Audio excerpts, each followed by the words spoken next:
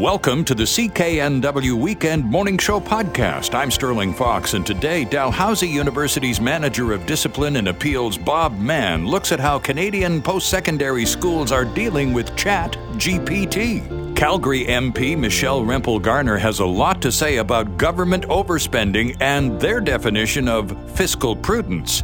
And James Lester, co-founder of Sons of Vancouver Distillery in North Van, talks about being awarded Makers of the Best Whiskey in Canada. So, let's get started. We turn our attention to ChatGPT. Several Canadian universities crafting policies on this popular artificial intelligence tool that is raising plagiarism concerns in the education center to the point where it's already been banned in public schools in New York and LA. And in Paris, the University of Sciences Po has already banned the use of ChatGPT. So what are Canadian universities up to? We're delighted to welcome Bob Mann from Dalhousie University in Halifax. Mr. Mann is the Manager of Discipline and Appeals at Dal. He's in our time zone in Fort St. John, BC today to talk about ChatGPT. Bob Mann, good morning and welcome, sir. Sterling, how are you? Thanks for having me. Well, it's great to have you with us, Bob. This is something. Now, how long have you, as an administrator, particularly in the position that you enjoy of Manager Discipline Appeals, how long have you been aware of this technology, Bob, and had an opportunity to sort of square yourself to at least deal with the onset? Well, we've had academics in our institution who've, had a very keen interest in this kind of technology, and they've been tracking it for a while.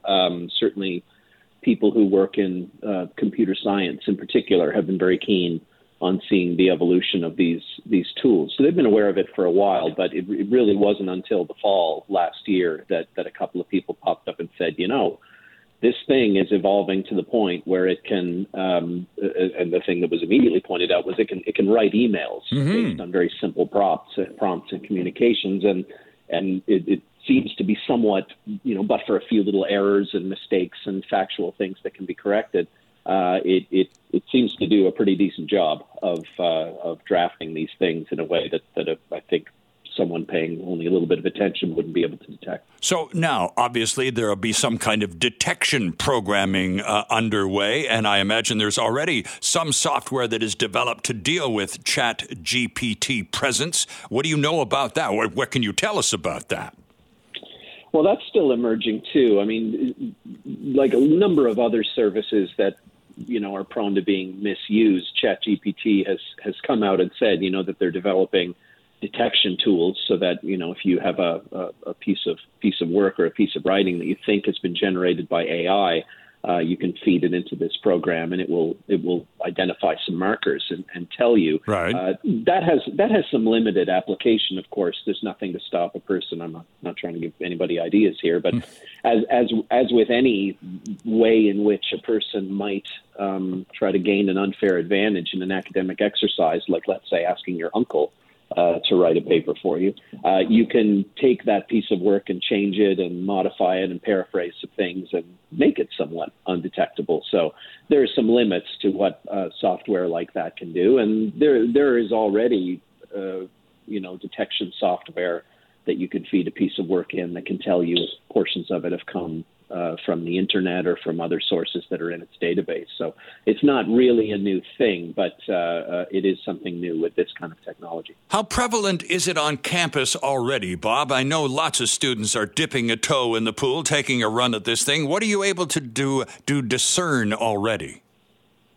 Well, I can't speak for any institution other than the one that I work for, but I will say that we're still in the very early days of this use at Dalhousie. I will be quite honest. I have an eye on virtually every case that comes through, whether they're handled at the faculty level or whether they rise to the seriousness of the level where my discipline committee engages with it. But I will say we haven't seen a case yet. We've not yet had a case where an instructor has come forward and said, I think that I have a piece of work here that has been generated by artificial intelligence. And I'm not overly surprised by that, as we're still sort of getting our heads around, well, what would this even look like, and what form would it take? As Canadian schools, post-secondary schools, are trying to develop some policies around ChatGPT, Bob, are you in constant conversation with your peers across the country in order to at least develop common policies?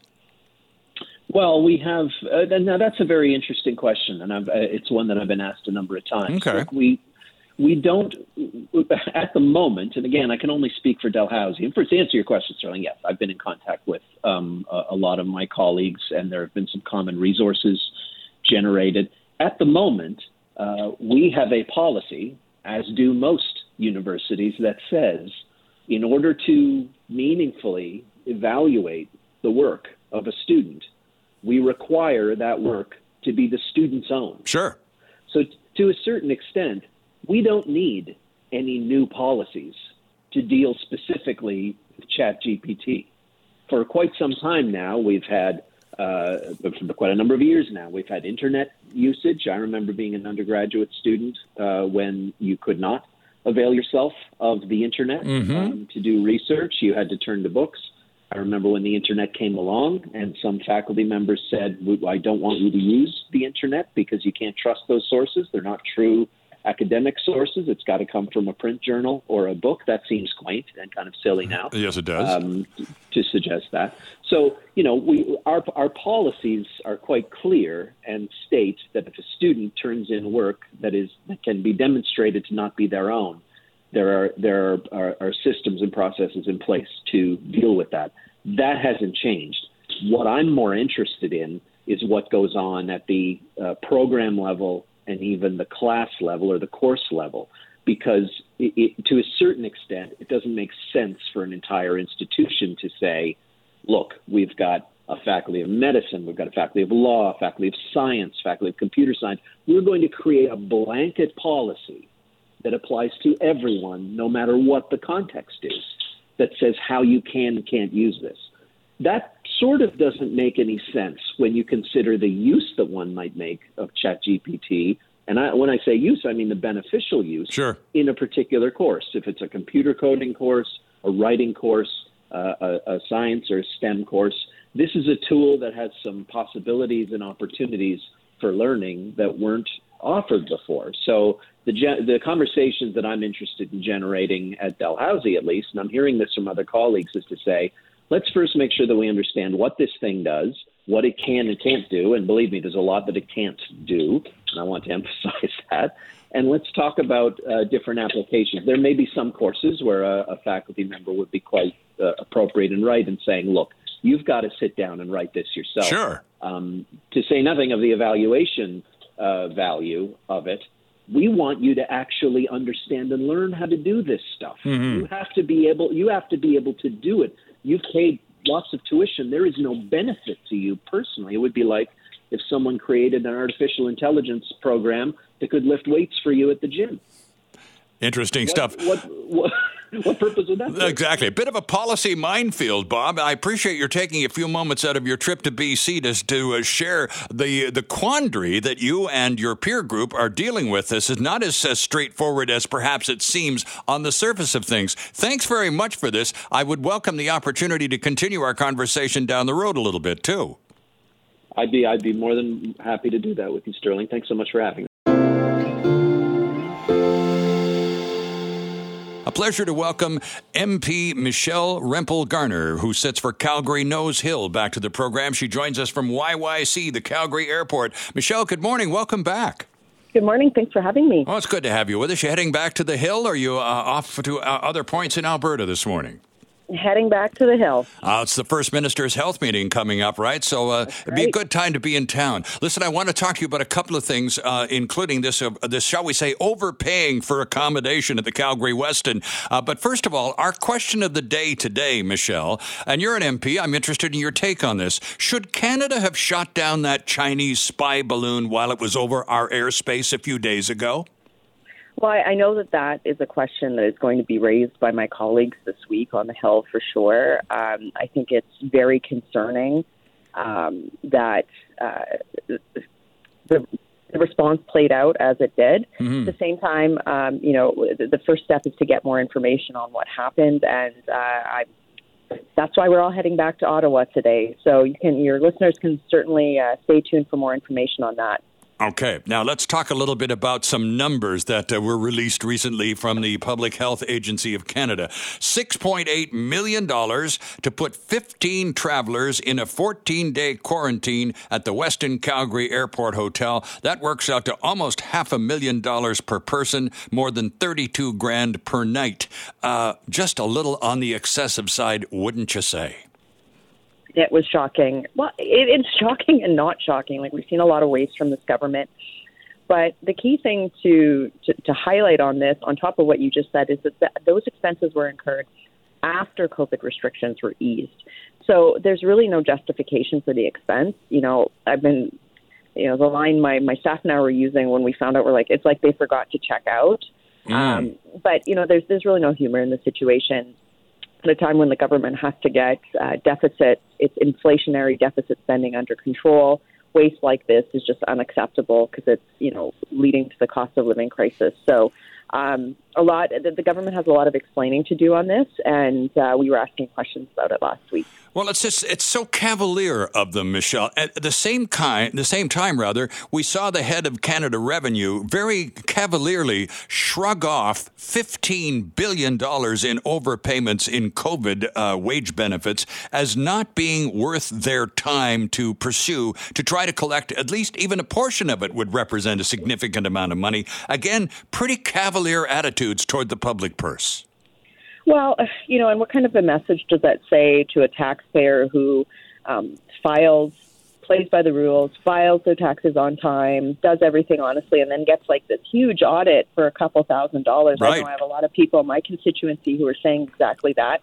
It just it really smacks of a government that's out of touch and doesn't understand what's happening on the ground. It's I'm here in Calgary.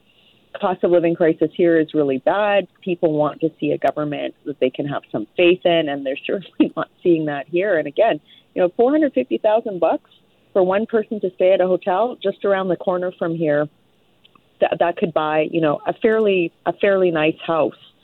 And there's a lot of people that's just an unaffordable dream now. So a lot of explaining to do on behalf of the Trudeau Liberal government. Interesting piece in the National Post today, Michelle. 67% agree Canada is broken. This is Mr. Poilievre's statement. He's been saying it for weeks. And it's one thing as a political slogan, a bumper sticker, that kind of thing. But when 2/3 of the population go, he's right. This is a new Leger poll out this morning in the National Post, by the way. So all of a sudden, it has more teeth than just sloganeering, doesn't it?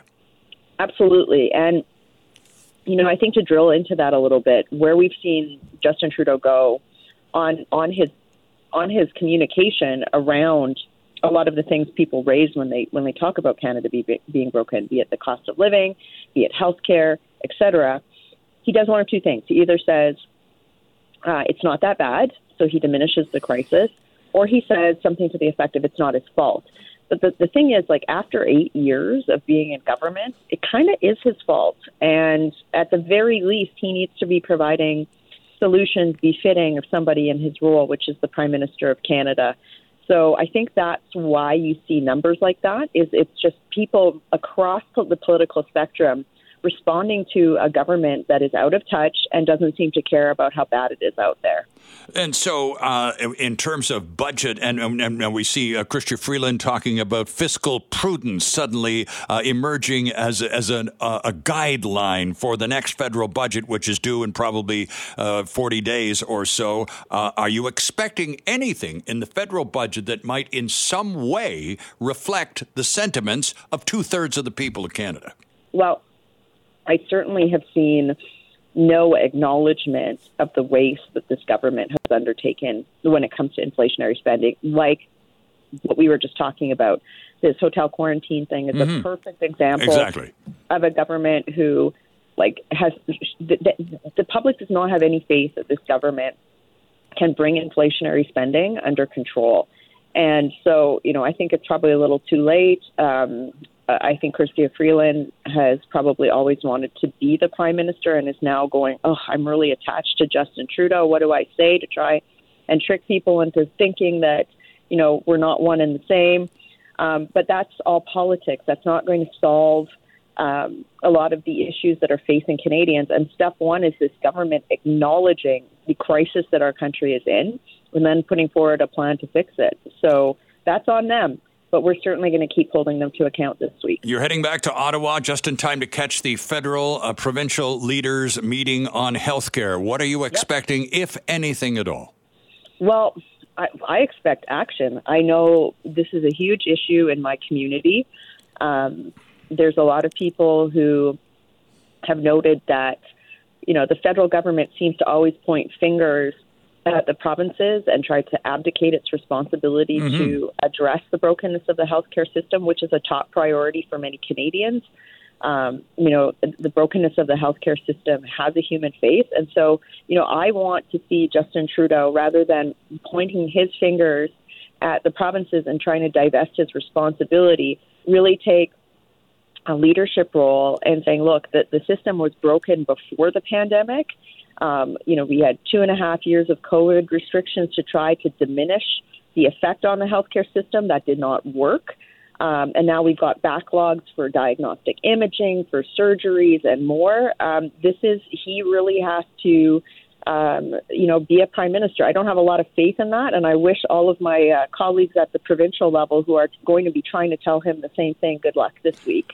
And we're certainly there to support them. Michelle Rempel-Garner, I know you have a plane to catch, and I'm not going to be the person responsible for your missing it. So thanks very much for joining us. We'll talk again soon. I appreciate your joining us today. Thanks for having me.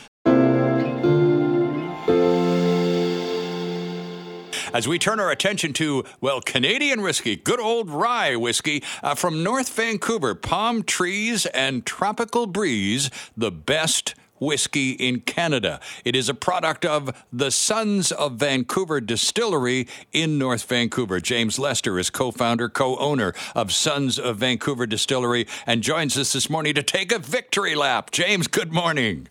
Hey, thanks so much for having me on. It's good to have you with us. Now, tell us a little bit about, first of all, about Sons of Vancouver, and then we'll dive into the specific prize and the blend. But talk about the distillery a little bit. How long have you been around? Yeah, you bet. We've been in North Van for about 8 years now, and I had a little bit of distilling history working at a few bourbon distilleries before we opened in Vancouver here. You can't rush a good thing. Right. So we opened in 2015, but we didn't really start putting whiskey out until a year or two ago. So what have you been distilling between then and now? Were you doing like vodka and gin and other spirits? Yeah, exactly like that. And then just putting whiskey away and waiting, crossing our fingers. So it's just an aging process. Now let's go to the contest. Last year, Crown Royal won. Now the year before that, James, it was Canadian Club. These are names that every rye drinker in the country would recognize. Now this year, there's a rye called Palm Trees and Tropical Breeze, best whiskey in Canada. A lot of rye drinkers are going, what? Where's that from? Yeah, absolutely. This was a whiskey that we released in probably August of last year. Okay. Unfortunately, the way that this works is we release a whiskey, then we enter a bottle in the competition. The competition, 6-8 months later. Mm-hmm. And unfortunately, everything's sold out right now. There was a couple liquor stores that, carried it in Kelowna or on the island or in Vancouver here. But the night of the event, anyone that was there searched out those bottles and picked them up the next morning. Interesting stuff. So now, was it a once-in-a-lifetime one-off, James? Or now that you've discovered the formula that really takes you to the top of the mountain, can we look forward to more production of Palm Trees and Tropical Breeze rye? Yeah, we can definitely look forward to more production. There'll be a couple releases in the middle, though. So we have another rye whiskey coming out probably in the next 2 weeks here. The best thing to do is just to sign up for the mailing list. Phoning is not going to get you to the front of the line. The mailing list is on the front page of our website. This whiskey coming up is it's 100% rye, and it's bottled at cask strength. So you're looking at like 63, 64% alcohol in that range. Mm-hmm. And it's modeled after a style of rye whiskey that's popular in America, not so popular in Canada. So we're kind of just moving around and trying out different things at this point. Really trying to like express the rye grain as a style that hasn't been done before. You know, when you go to Scotland, there's 7 different regions, all with different styles of whiskey. You got super fruity, you got salty, you got smoky. Peaty, that's right. Rye is kind of rye's just been one thing forever, and we're trying to like demonstrate that. And I think what we really did with Palm Trees was that we pulled out a lot of fruity notes that aren't characteristic for this style of grain. Now, you mentioned you had some previous distilling experience working with bourbon, and that come back to help you out, because as I understand it, I'm on sonsofvancouver.ca, James, and it says right here, 100% rye, aged in ex-bourbon barrels and finished in Caribbean rum casks. So how long did it sit in ex-bourbon barrels, and then how long does the finishing process take? Oh, you just found our secret sauce right there. It's on the internet, man. It has to be true. The bourbon barrels are 3 to 4 years. Okay. And then it finished in the rum cask for 4 months. Oh, okay. And so what size batch did you make? Yeah, so this one was really small. This was probably one of our smallest. There was less than 300 bottles in this release. And we went through all of our oldest barrels. We went through about 100 barrels, and we found the fruitiest ones. We found the barrels that are like, we call them like anomalies, or we call them honeypots in the industry. And they're like, just for whatever reason, these are barrels aged at a certain height that had maybe a certain combination of oak that was cut down in the fall, the spring, the winter, or the summer. There's 50 staves that make up a barrel. So you're kind of like, you're in a bit of a lottery. And every once in a while, you find these barrels they're incredibly fruity, like tons of banana, tons of mango, coconut. We pulled those together, we blended them, and then we finished a portion of it in rum casks, and then blended the rum casks back in, added a little more of that used bourbon wood, and then just to drive it home. And then that was our final release. So Palm Trees, tons of tropical notes, and a tropical breeze. The one that won Best Canadian Whiskey was aged a total of 6 years before it was bottled? Oh, even less than that. Oh, okay. But typically, yep. I'm looking at the website, and Palm Trees and a Tropical Breeze, interesting name for a whiskey. You've got another picture of a bottle, and the label on this one says, cigarettes on a leather jacket. So who's the naming? Are you in charge of naming there, James? There's 3 of us, and to be honest with you, that's the hardest part. Oh. Okay, I would have thought there would have been a little more physical labor that would have been a little more demanding, but okay. But at least you get to sample while you're trying to come up with names, right? Yeah, I'll tell you, we're really good at distilling, but we're not poets. So now, once the Palm Trees and Tropical Breeze Rye won Canadian Whiskey of the Year, you said immediately all remaining bottles from that batch were snapped up literally in a heartbeat. Did you manage to at least increase the price and make some serious profit on a prize winner? No, not at all. They're gone. So now, but you've got a bit of a reputation, and there's an upside and a downside to it, because the upside is, well, if the last one did that, holy cow, what's the next one going to be like? So there's a little pressure to improve upon, and on the other side, though, there's also a greater demand. So how do you respond to that? Yeah, we've kind of just been, we've been doing the same thing we always do. We've been putting whiskey away in the meantime. Right. We've been talking about trying to pull that release together again, but it's so difficult with those, we went through 100 barrels to find those really fruity ones. It's going to be another year until we at least can move on to the next batch of aged whiskey that was put away in 2020 to try and find those barrels again. The same barrels, the same age, and there's no guarantee they're going to be there. Interesting stuff. Well, I'm fresh out of time. I'm grateful for yours on a Sunday morning, and from all of us, congratulations to you and your team at Sons of Vancouver Distillery. The website, by the way, friends, is sonsofvancouver.ca. James, are you open to the public? Can folks come by and have a taste? Yeah, absolutely. We're doing cocktails Monday to Sunday, 5 to 9 p.m. And what's the address, please? 1431 Crown Street, like the King's Hat, in North Vancouver. Excellent. Congratulations to all involved, James. Thanks so much for doing this today. Yeah, you bet. Thanks for having me on. Thanks for listening. Don't forget to subscribe wherever you get your podcasts or listen to us live 6 to 9 weekend mornings. I'm Sterling Fox. Have a great week.